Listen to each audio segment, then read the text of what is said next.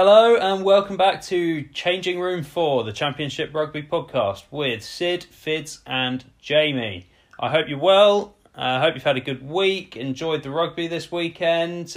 Before we start getting into it, let's just have a quick catch up with the boys. Fids, how have you been? What have you been up to?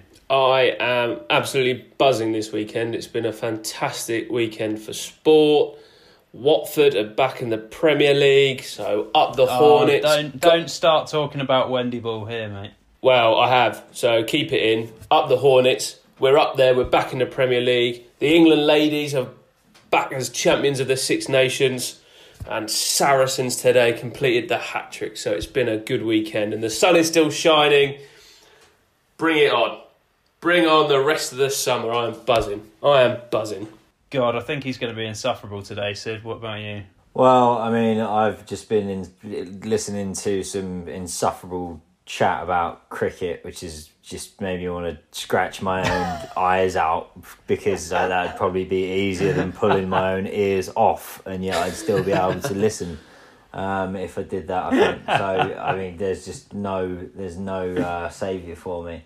But all in agreement on all the other stuff. Great about the women's Six Nations and all the rest of it. Good news for England and all that good stuff. So we've also been having local rugby back. Been training again. Been coaching again. Had some beers in the park. It's been good weather. Having a good time, mate. So you're basically 17 again. That's it. That's what it's all about. What about you, Jamie? What about me? It's been a fairly quiet week work-wise, but this weekend's been good. As Sid says, back playing cricket yesterday. Didn't go so well with that, but there we go. Yeah, snore, I know. But yeah, generally pretty good. And enjoyed a nice pub lunch for the first time in 2021 lovely. today.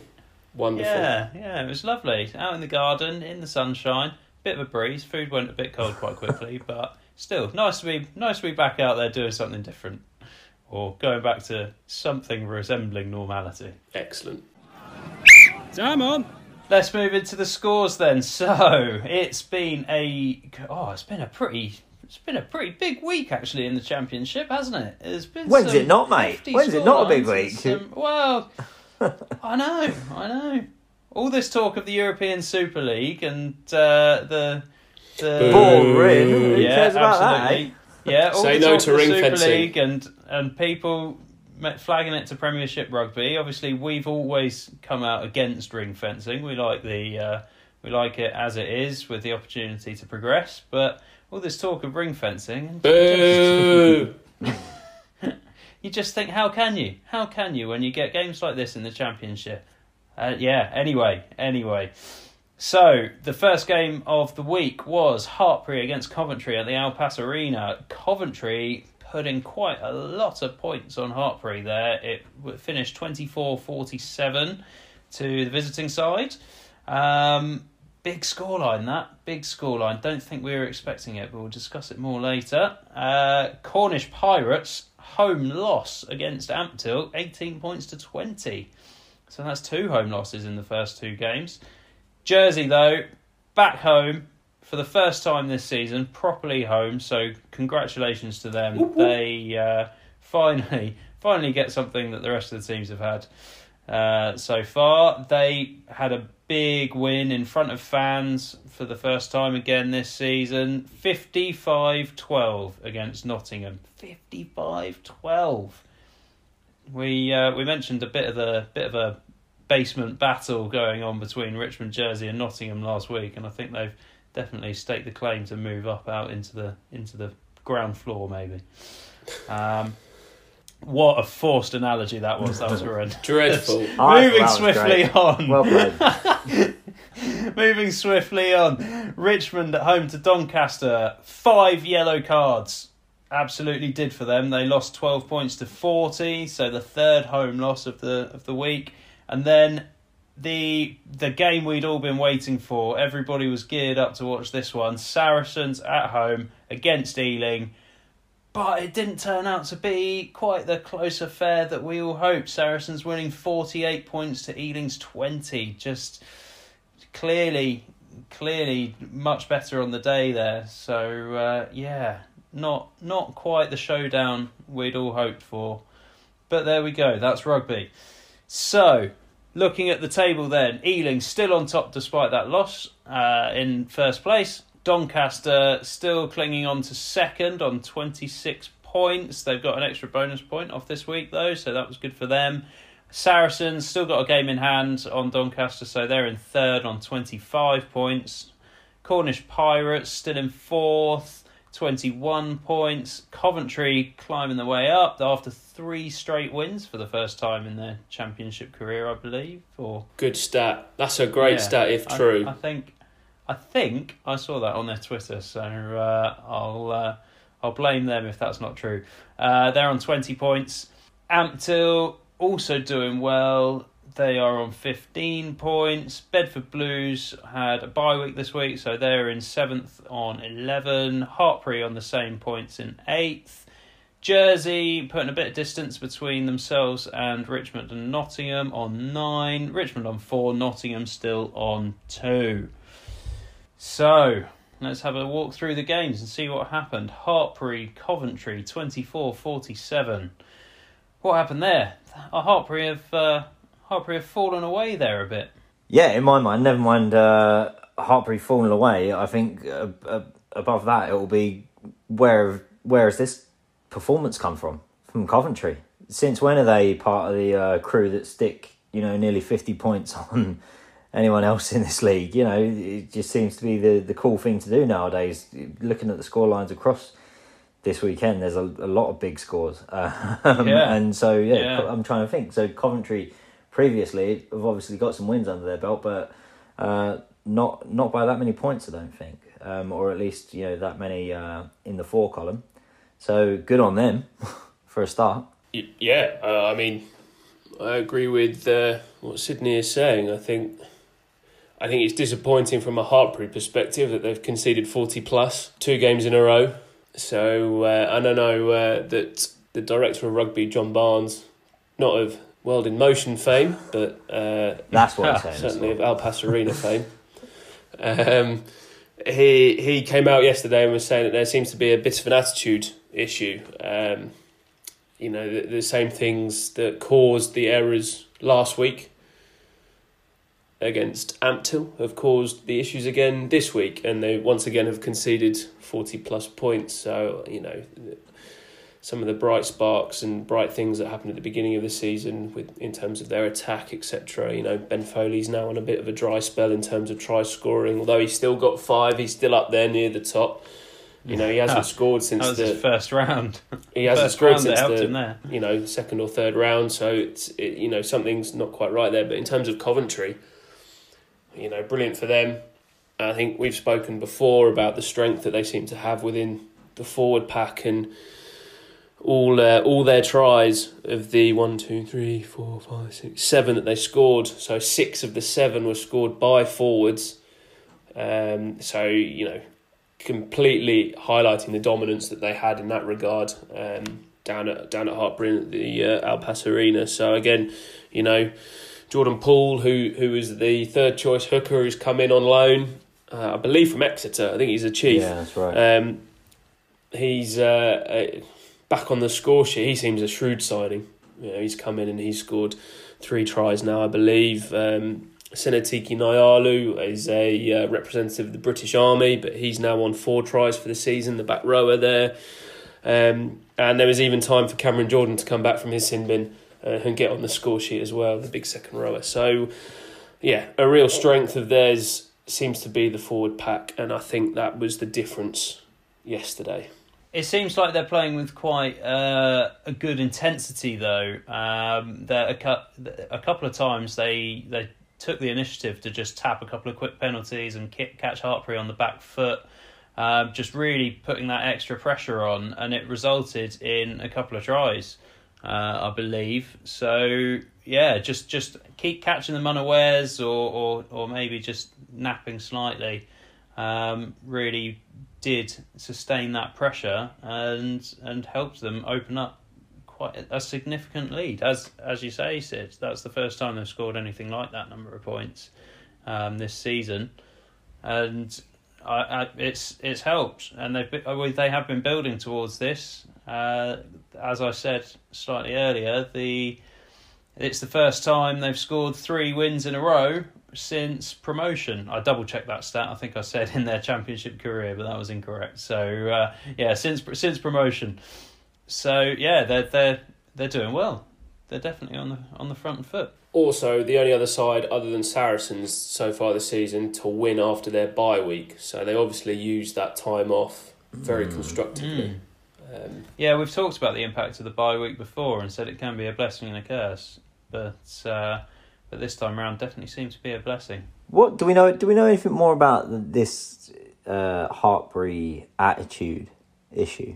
I just find that quite curious. I haven't heard that. It's an interesting thing for a coach to talk about, isn't it? Well, yeah, it seems the thing. It seems the kind of thing that you don't usually have to deal with a mass attitude problem at this level. Sometimes you have individual attitudes, but they're either sorted out or those players sort of fall by the wayside before they get to this higher level of rugby. So it's just interesting to look at what's really holding them back there. So it was Mark Cornwall. Mark Cornwall was disappointed by his team's display. It was the same set of problems all over again. The attitude is still not right, and it's a problem that we need to sort out quickly. Well, that's quite an interesting one. Clearly, it's in the coach's minds that the attitude and determination and pure hunger for it is a big determining factor in this league. There was some conversations about the Saracens and Ealing game. What will Saracens be saying in the dressing room before that match versus what will Ealing be saying? Saracens will be saying that they've come across way bigger opponents and they're the professionals that have come into this situation however many times before, and for Ealing this is it could be a do or die sort of game.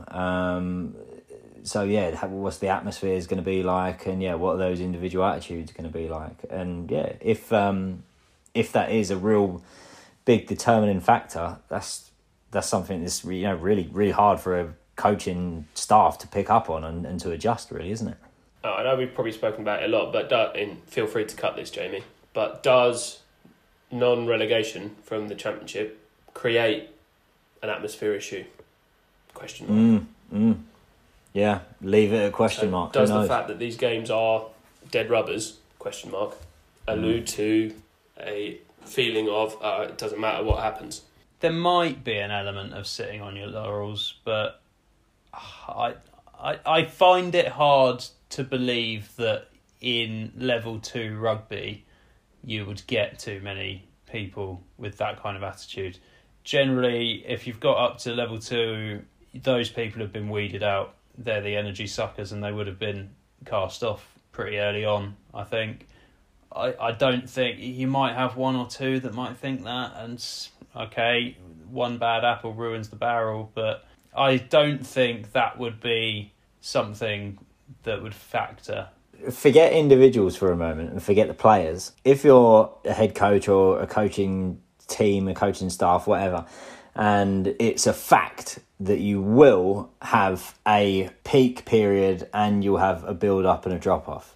Obviously, internationals, they'll do it where you want to be peaking at World Cups and stuff like that.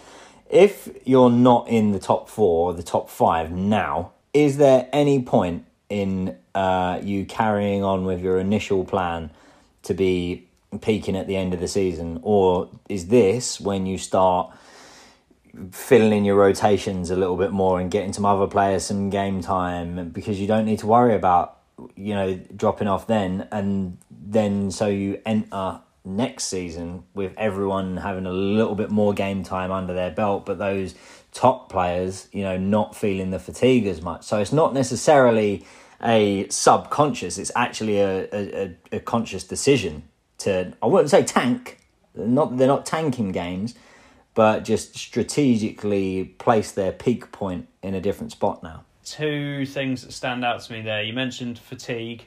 Don't think the players are going to be fatigued after a 10-week season. don't think that's going to factor into it, and having to rest people for extended periods and things like that. So personally, no, that's not an issue for me. The second point is that we're 7 weeks in, and yes, they're not competing for the top few places. However, we are only 7 weeks in. So these guys haven't played week in, week out with each other for weeks and weeks and seasons, because obviously we've just had a 12-month layoff. So if I was a coach, I'd be playing my strongest team every time and trying to get them more familiar with working with each other and working out the systems and where each other are going to be, and just get that intuition building and going, rather than messing around trying to give more people more time and resting people. I'd be trying to build up that knowledge of your other team members. Next game then was what I would call quite a surprise result. Cornish Pirates at home lost 18 points to 20 against Ampthill. It was a 77th minute penalty which lost it. So it was a tight game, and from what I can understand, the wind did play quite a big factor in the Pirates kicking game. But Ampthill just hung in there, stuck in, really brought it back and just worked through the phases, did the hard work, nothing too showy by all accounts. It was just working it, keeping the pressure on, keep playing through those phases, and eventually coming out on top. I would agree. I think when you ran through the results at the top of the show, you said that the Coventry result was big. I would argue that this is probably the biggest result of the weekend. Ampthill went all the way down to Penzance and got the win. I think that was a big shock. You know, I think if you look at the game, Cornish Pirates outscored them 3-1. So you're probably thinking that the Pirates had the running of the game, but I think it quite evidently shows that the spirit and the determination in the Ampthill squad to stay in the fight, and that's exactly what they did. Try-on debut for Richard Streets, who was their close off-season signing from Hertford.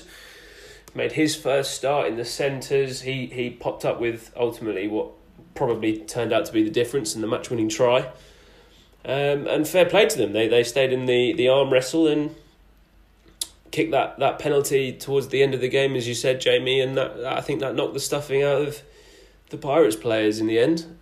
But fantastic result for them for Ampthill on the road, and again, as we said last week, they seem to be building just at the right time as we head into the business end of the season. So great result for them. Their director of rugby, Mark Lavery, he did say this is arguably Ampthill's biggest result ever.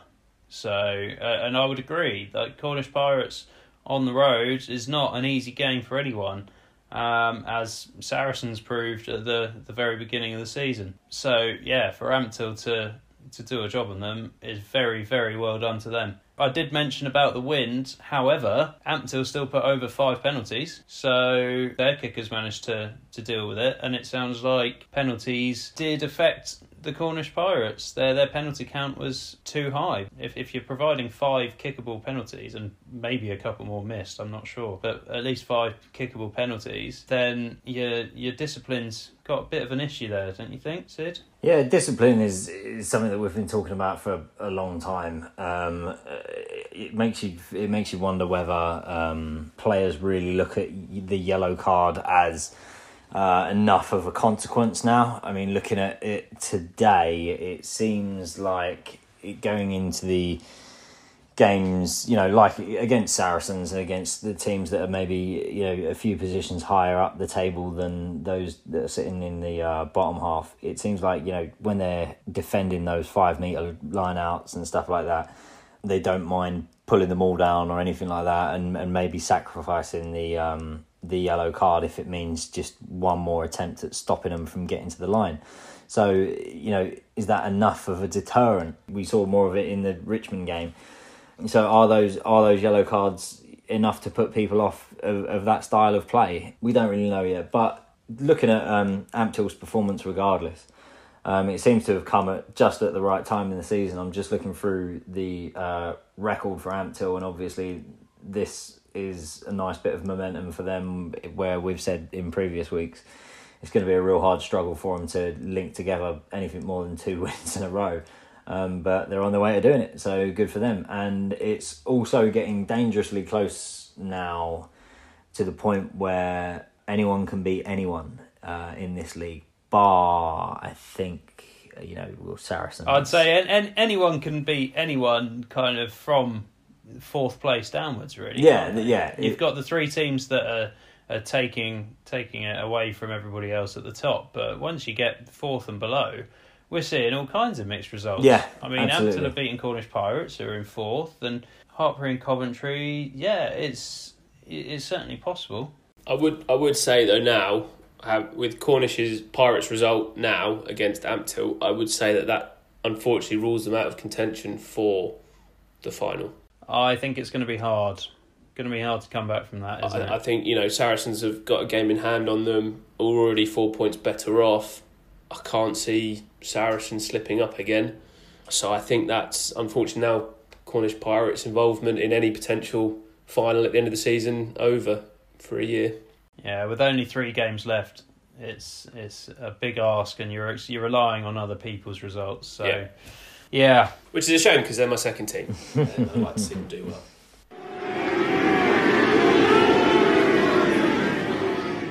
On to Jersey against Nottingham then. Mammoth 55 points to 12 for Jersey there, and just a word for them. How good must it be for them to be back home in front of fans, the only team to have been in front of fans this season?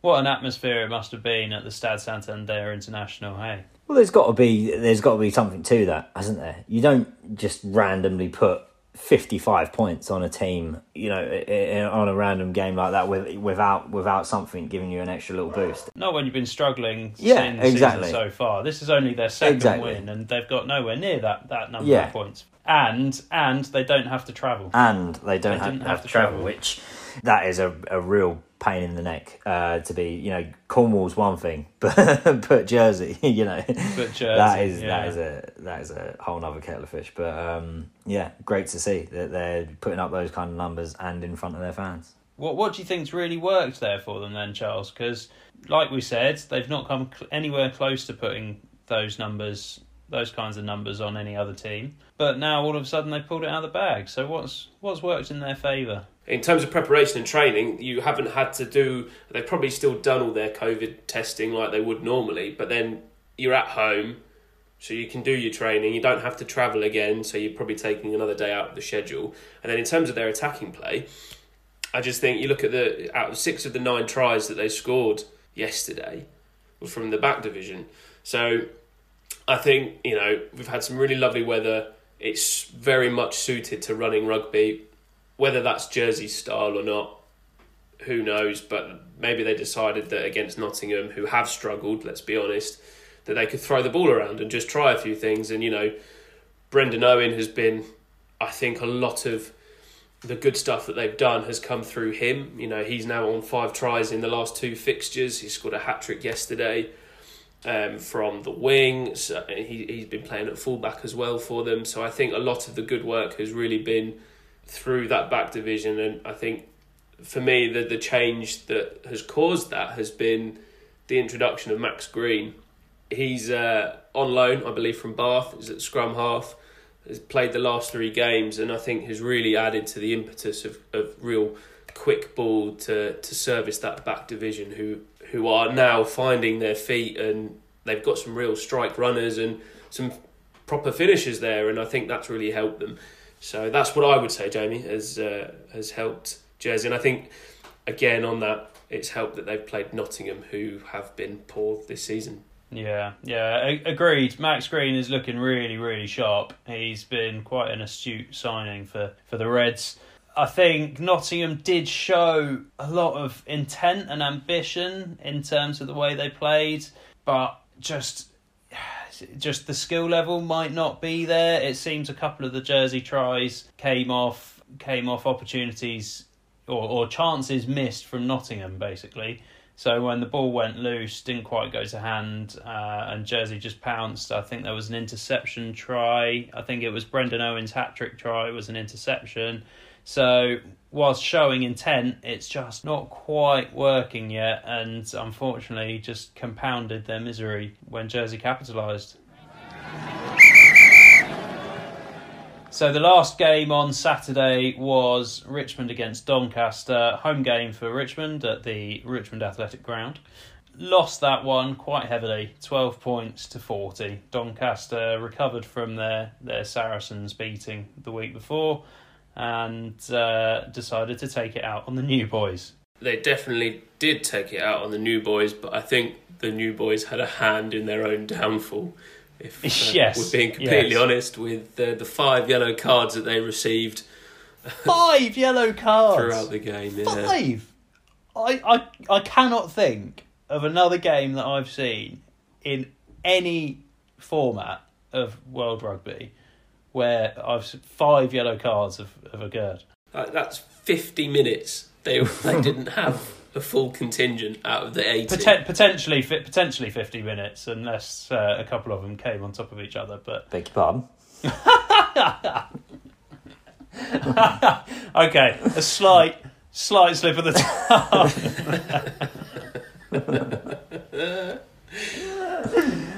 Oh dear, does that mean I'm going to have to mark this episode as explicit now? I think I'll have to, after you've suggested that. There was one earlier as well, but I managed to keep my mouth shut. Let's rephrase that then. So if a couple of the cards came on top along of each other, at as you the said. same time, or within 10 minutes of each other. Yeah. Anyway. But yes, that certainly didn't help Richmond's cause. Again, a number of points were scored. But what I want to point out from the Doncaster team selection, whereas other squads and other clubs have maybe changed things up a little bit more than they'd like to, Doncaster have had a very settled squad, and I believe they've sort of taken the approach that they want to upset the apple cart in terms of breaking into that top 2. And I know they lost to Saracens last week, but the majority of the guys that started yesterday have played 5-6 games. Some have played 7. It's very settled. Guys have got game time together. They know what they're doing. And I just think they're a very well-drilled outfit, play to a very particular plan.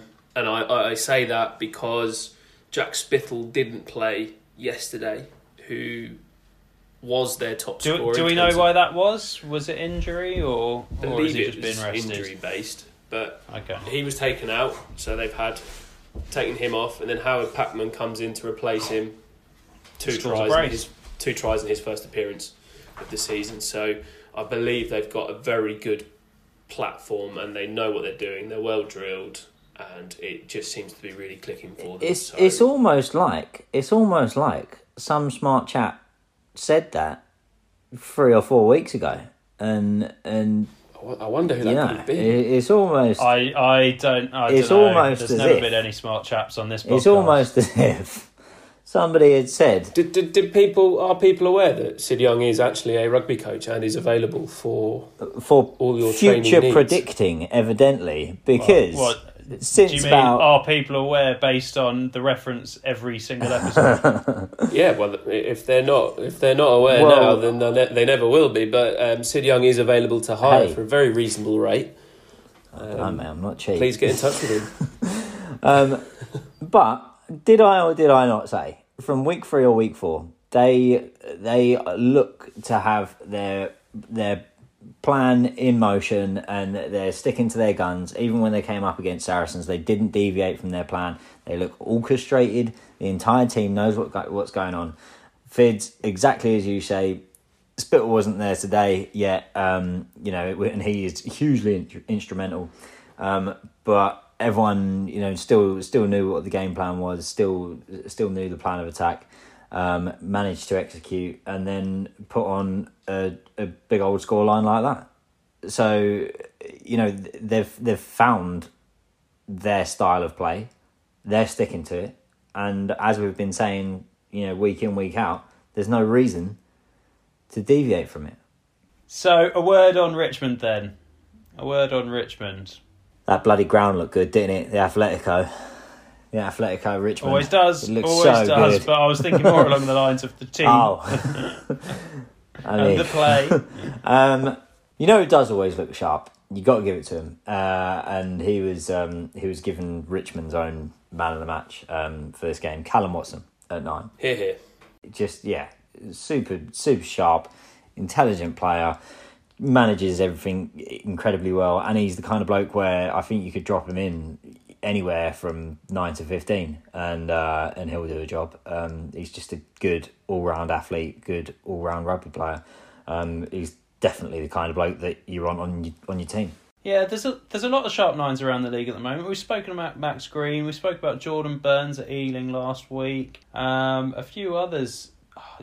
Our mind has gone slightly blank. I was gonna help you out there, Jamie. Hartpury this weekend saw the return of Toby Venner, and he got 2 yesterday as well. Yeah. I think there's a lot. It's a good crop of 9s in the Championship right now. Definitely keeping up the pace of play and pushing the boys to keep the pressure on the opposition. So, but yes, I was going to say exactly the same as Sid with regard to Richmond. That's Callum Watson's second try now. He's their top try scorer.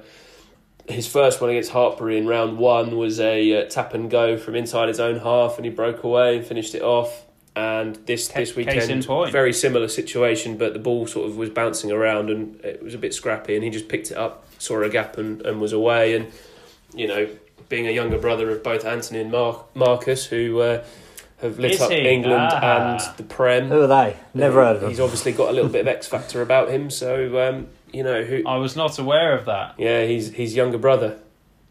So I see. He's obviously got good genes, and I'm sure we'll see him in the Premiership at some point.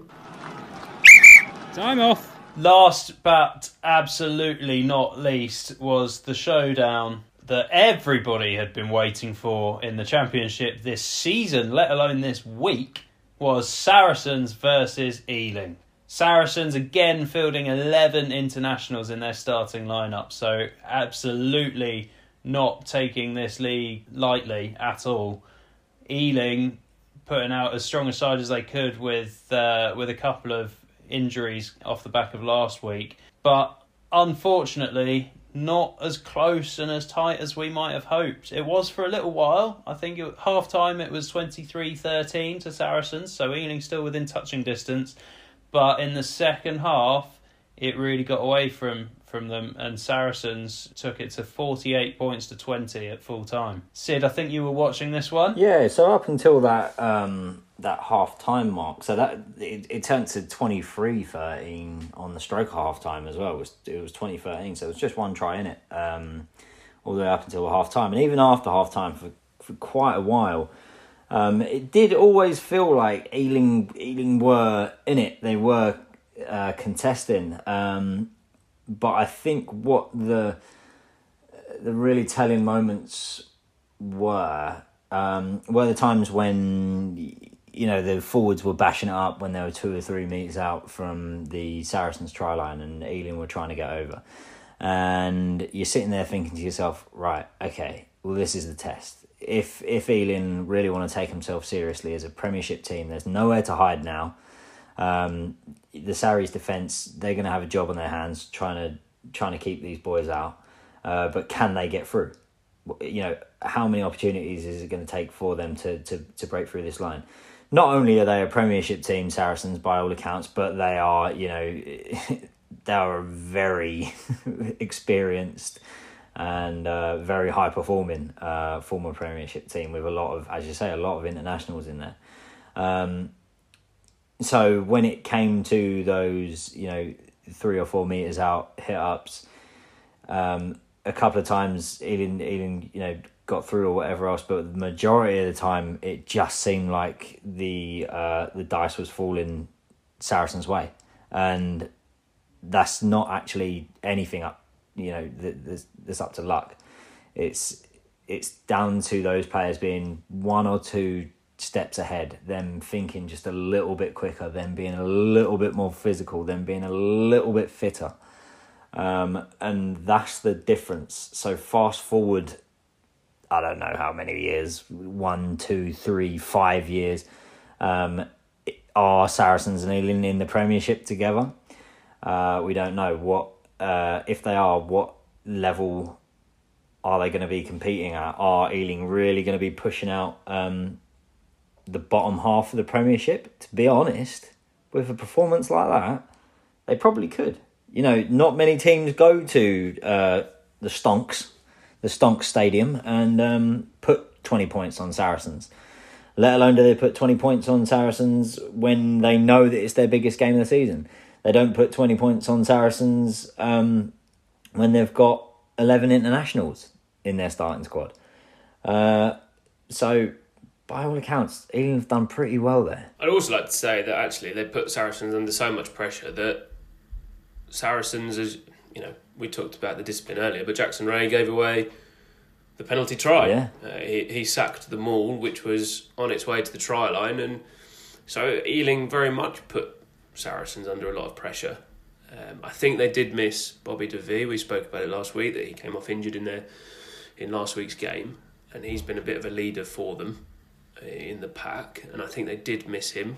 They just needed that little extra bit of quality when it came to sort of facing that second row of Mara Itoje and Tim Swinson, who themselves are international players, and then obviously Saracens' back row being the quality that it is as well. But I think, again, I don't know whether it is because Saracens are, train at that Premiership level. It's just that extra bit of quality that on the day shone through. But also, I want to say, it's been a complete sort of Jekyll and Hyde season for Owen Farrell. So last week I was sort of saying that he probably wasn't having the best time and would he make the Lions tour.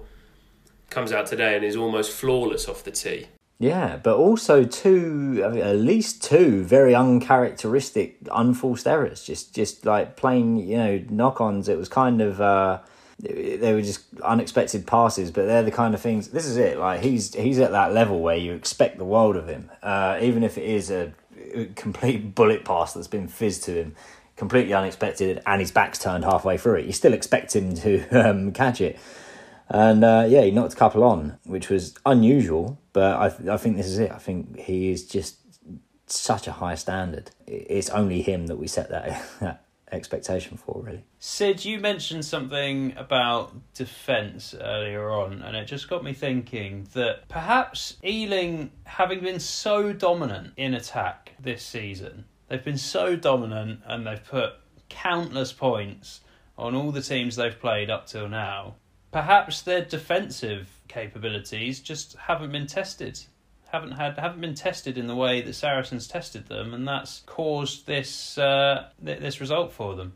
Yeah, I mean, whether that's down to the nature of the games or whether that's down to the nature of how they train. Obviously, if you're going to be consistently putting 40, 50 points on teams, you need to be training a fair amount.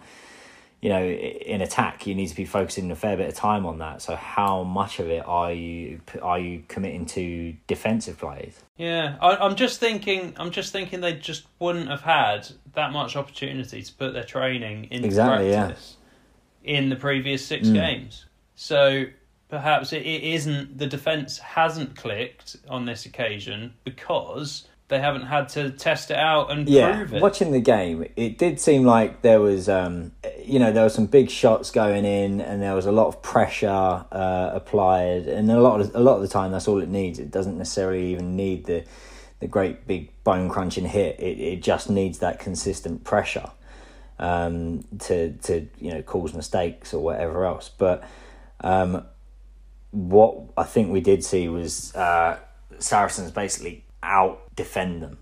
It was a couple of little mini battles going on there, and every time there was a good defensive play from Ealing, you'd have all those voices on the sidelines cheering them on, lots of clapping and patting on the head, etc., etc.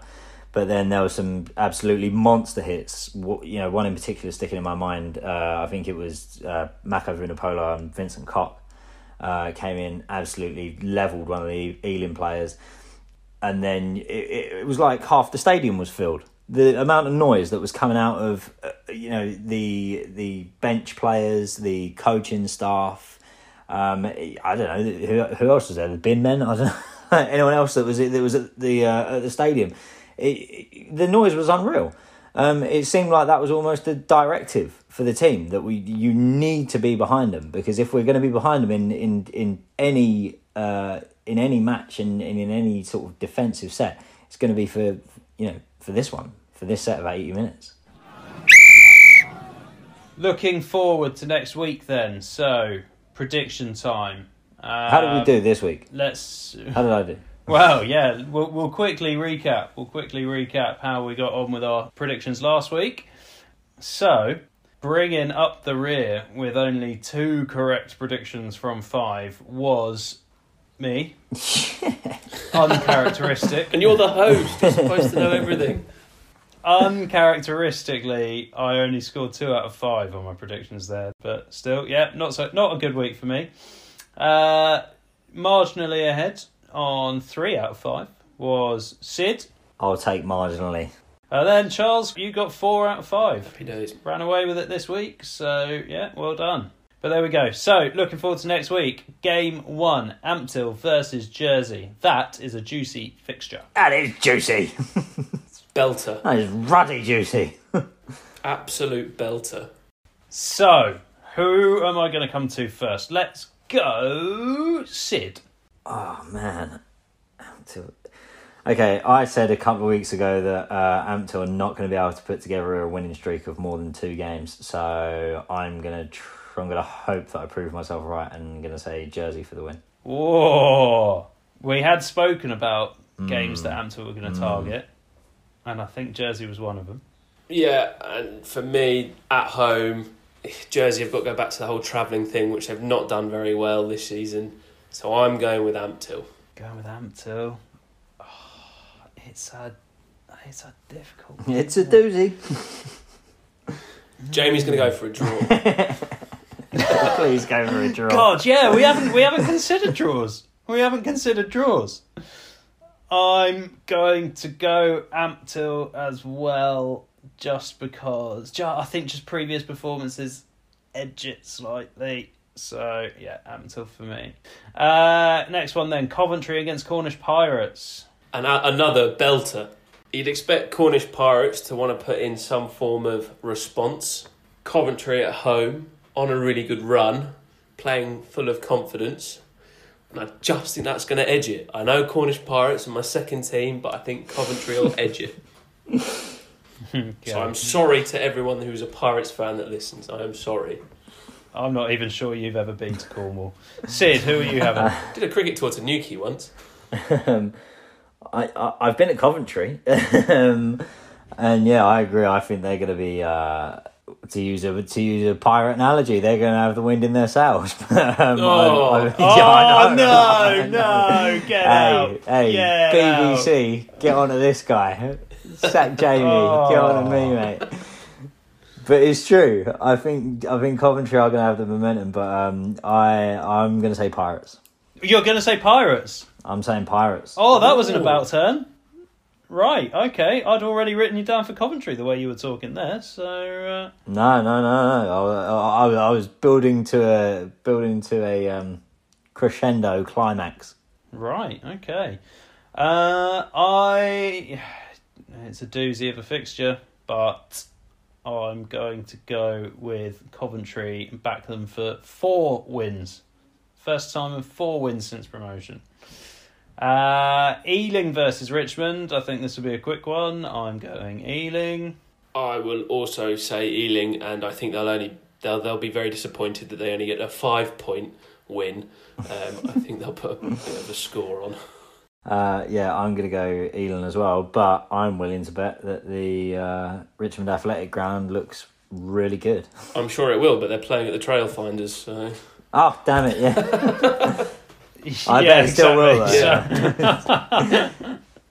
They'll be working on it. I'm sure it'll be great anyway. It'll look all the better for not being played on. Nottingham against Saracens, another quick round. This one, I'm going Saracens. Yeah. Nottingham. No, you're not. Yeah, no, Saracens for me. I think it, again, might be a bit of a bloodbath.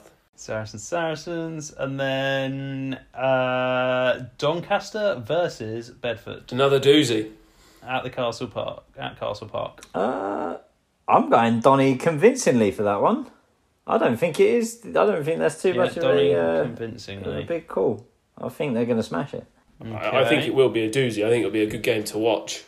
But I'm going for a home win. Yeah, I'm going Doncaster as well. Although, boringly, Charles, that puts you and me on equal. We've done the same predictions. Oh, so that'd be 5 out of 5 then. So Probably. Last play. It's last play with a bit of a twist this week, Sid, isn't it? It is. It certainly is. We've got some extra players. Would you like to tell us what's going on? So, for this week's last play, we're involving the girlfriends of my esteemed co-hosts, Charles and Jamie. With Jamie, we have Hannah. Hello. Hello, Hannah. Hi. Hi, Hannah. And not with Charles, but in the bath, in the next... Oh, no, she's out. She's out of the bath. she actually got out of the bath specially. All right, Buff. How's it going? This is Buffy. Okay, so Buffy's here as well. Perfect. So, what we're going to be doing is a little bit of a test of, one, our other half's knowledge of what we sit here on a Sunday evening talking about.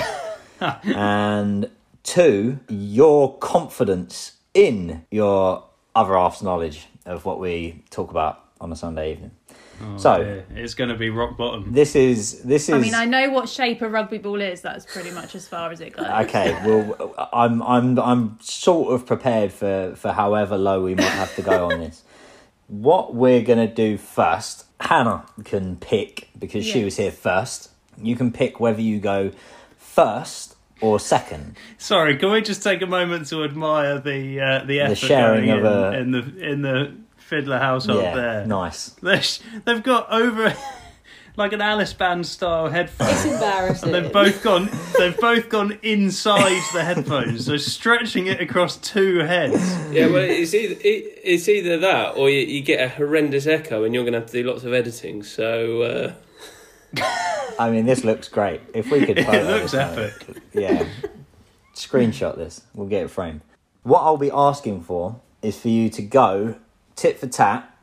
Each one of you will be listing teams that play in the Green King IPA Championship. So, Oh no! depending on your confidence... No, I actually think I know a few of these. Well, Oh, depending sorry. on your confidence, you can say whether you want to go first or second. So the first thing that I want out of all of you, Hannah, do you want to go first or second? First. You're going to go first, okay? Yeah. So Hannah's going first. And then this will be a bit of a tiebreaker maybe. We'll chuck this in there as well. Mainly just so I can put you on the spot. Jamie, I have two questions for you. One, do you think Hannah's going to win? And two, if so, by how many? How many more teams will she know? Oh, so No cheating. No, either of you, either pairs. Are you back? Don't look at me. Look at my eyes. I don't think Hannah will win. Rude. No confidence. well, I was going to say I don't think Boff's going to win, so this could be a great game. So you both think that other... Okay, right. All right, well, that's clear enough. Tell you what, we'll forget the by how many then. We just know that. Okay, all right, so... Yeah, I mean, I'll be in the doghouse for quite a Yeah. while if I tell her how many that I don't think she's going to win by. So. Right, so, Hannah, I want you to name me a championship team. Saracens. Saracens is correct. Buff? Oh no. Can't even think of a place. York.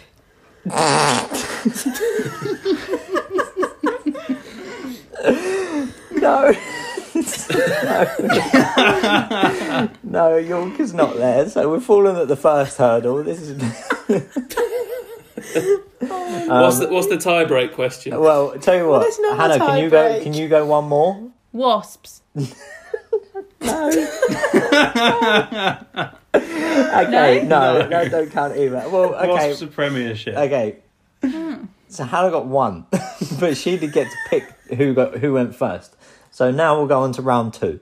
Okay, and Boff, you can go first for this one. Yeah. So you might have heard in the news. There's an upcoming. I doubt I've heard in the news. Yeah, you might have. There's a big tour that happens every 4 years, where all the best players from England, Ireland, Scotland, and Wales come together. Beg your pardon, Jamie. And then they form a team called the Lions, and they go on tour to a Southern Hemisphere nation. And they're going to South Africa this year. So I want you to name a back line. So I want a scrum half, a fly half, 2 centres, 2 wingers, and a fullback. I want your best players that will go on that plane to South Africa. Okay, just whoever you like. And then is there a time limit on this one? We'll Sid, you severely misjudged. We'll hurry you along, and then Hannah, you'll go. Do they have to be rugby players, or can they just be people that I think might be good? Well, I mean, rugby players will probably be the best for it. But if you find yourself, really struggling, then this is part of it. And then like we did in week 1, I'll just basically rank who I prefer, and then that'll be the winner of this round. So, Boff, Yeah. your team, who would you like at scrum half? Right, I reckon Itoje. I've heard of Itoje him. at scrum half. Right, Itoje good at scrum stuff. half. All right, Okay. fly half. Interesting. Fly half. Next one. Who's he passing that ball to? Kicking duties. Fiddler, no cheating. Owen Farrell. Oh, there's Fiddler, got to be I some cheating think going I on might there. send No, some I actually lip didn't say anything. movements I there. just No, said because I think he's really good looking, so I like him. All right, okay, we'll give you Farrell. Farrell Wow. at 10. Yeah, that's a good one. Okay, who we got in the centres? you like one of those as well. Do I? Yeah, that plays for England. Hey, Oh, cheating. Henry cheating. Slade. Well done. Henry Slade. Oh, I don't know, no. Fiddler, you're getting minus No. points here. This is looking strong, All right. but I'm going to be taking this into account. Any more cheating? So you got Slade at 12. Who you got at 13? Mike Tyndall. Mike Tyndall, he could do a job. Yeah, all right. Mike Tyndall. Okay. Yeah. Tins, yeah, okay. I want 2 wingers and a fullback, so three speedy fellas. So I can't think of any more rugby players, so I reckon I'm going to go for Usain Bolt. Yeah, okay, Usain Bolt, he'd do well. I think we'd have some trouble getting him to qualify, but... Yeah, maybe. Oh no, I reckon I know another one. Johnny May, I reckon. Johnny May. Oh, this is. Was that... I mean, Fiddler's obscuring his face a little bit there, but yeah, carry on. I know. No, I did one not more. help her out at all. One more there. One more. Someone quick. I think Winnie the Pooh would be a good player because he's You so think tough Winnie and the strong. Pooh is fast? Winnie Yeah, look the at him. He's Pooh. athletic. All right, okay, I look forward to when we put this out for our committed audience of rugby fans. So thank you very much, Boff, for your input. We'll switch over to Hannah now. I thought that was a good effort. So Hannah, what are we saying? Scrum half for your Lions So tour. I only know the name of one rugby player, so it's going to have to be him first. I would go Johnny Wilkinson. Johnny Wilkinson at scrum half, yeah? Absolute Okay. legend. Yeah. Great shout. Yeah, that's what I thought. So he can go there. Johnny Wilkinson, okay. To be fair, you could just have 6 Johnny Wilkinsons. Yeah, and that And what about fly half? You've got Wilco at 9. So what is a fly half? What do they do? Kicking and passing. Well, I'm going to have to go for a footballer because I don't know any more It rugby makes players. logical so I'm going to sense. put David Beckham there. David Oh, Beckham. great shout. Becks. Okay, and your centres, your tough guys. Tough guys. So these are like big, burly guys, yeah? Yeah. So the opposite of Jamie. Yeah, okay. Thanks, Fids. I'm going to have The Rock.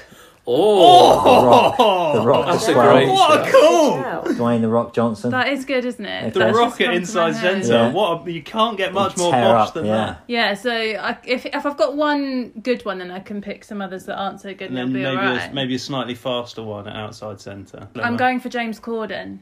Okay, alright, James Corden. I mean, look, I'm Oh no! I'm giving points for He's when they big. actually qualify he's to play not for fast. the He's got British and Irish strength. Lions. Big. No, he doesn't. And he's hilarious. Yeah. Oh my god, he would be a good tourist. Yeah, to be fair. yeah, True. good tour man. Yeah, it's very important. And now you need your three quick players. I mean, I don't know many sports people, so I'm going to go for guys that I know that may well be actors, Just guys but that I you think know. could be fast. Jamie. Guys that I know. So I'm going to go Ryan Gosling. Okay, again, we might have to go through some passport. There's going to be English, Irish, Scottish, Um, Scottish and Welsh. What? Well, I think we're That's what past that lines are. already.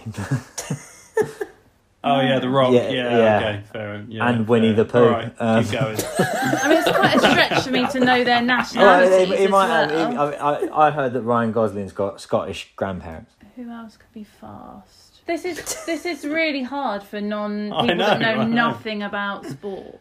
Let's go for Channing Tatum because I mean Solid. he looks like he could play rugby to Yeah, me. yeah, okay, fair. And maybe Jamie Dornan, you know, the guy that's in 50 Shades of Grey. Right, okay. Is there something I should know? No, he's he's Irish for a start, so that's allowed, right? Points. Yes. Yeah, okay. Yes. And he's just athletic looking, Okay. so I think he'll be good. Jamie Dornan at fullback. Just to review, Boff's team.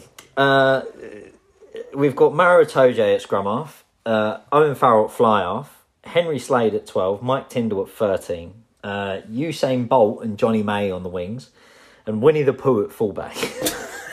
I mean, if it wasn't for Winnie the Pooh, that's a Where good did that backline. even come from? Oh. I mean, she's done well. She's got many more rugby players than I Yeah. do. I think that's gonna. Yeah, I think that'll play a part. And then Hannah's got Johnny Wilkinson at scrum half. Interesting. David Beckham at fly half.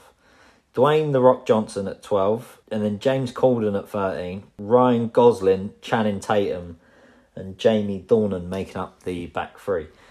I mean, I'd buy a ticket for that game. Okay, so to be honest, I'd buy a ticket to see Winnie the Pooh play a game of full contact rugby against Maro Itoje, Owen Farrell, Henry Slade, Mike that mean we Tyndall, won? Usain Bolt, and Johnny Ray. So yeah, I do think Boffy's won that one. I think so. You won. That, You won. that, that makes it 1-1. So that if that counts as a round. What is another? There's another section. Well, Oh, God. I didn't plan on it, to be honest. For this tie-break question, if anyone can tell me how many points you score for a try in rugby league without their boyfriends prompting them, you win the game. How many points for a try in rugby league? Just shout it as soon as you're ready, as soon as you know. Buff? I reckon 5. Hannah? 7, No. 3. No, not 3 either. Hannah, you'll go again. 4. 4 is correct. Hannah wins. Well done. Thank God for that. Jesus Christ. Right, Jamie, 4-3 next week. See you That later, was an everyone. entire Bye. fluke Thanks. of a Good win. pod, everyone. Oh, God. That was a horrible mistake doing that, wasn't it? That was a lesson, wasn't it? I thought was a I lesson. thought that was going to go down a different road. I thought that was going to be a couple of minutes of Saracens, Ealing, they've got one in Doncaster, haven't they? And then that was it. And then you'd maybe stop. Anyway, I'm sure. I hope you all enjoyed it.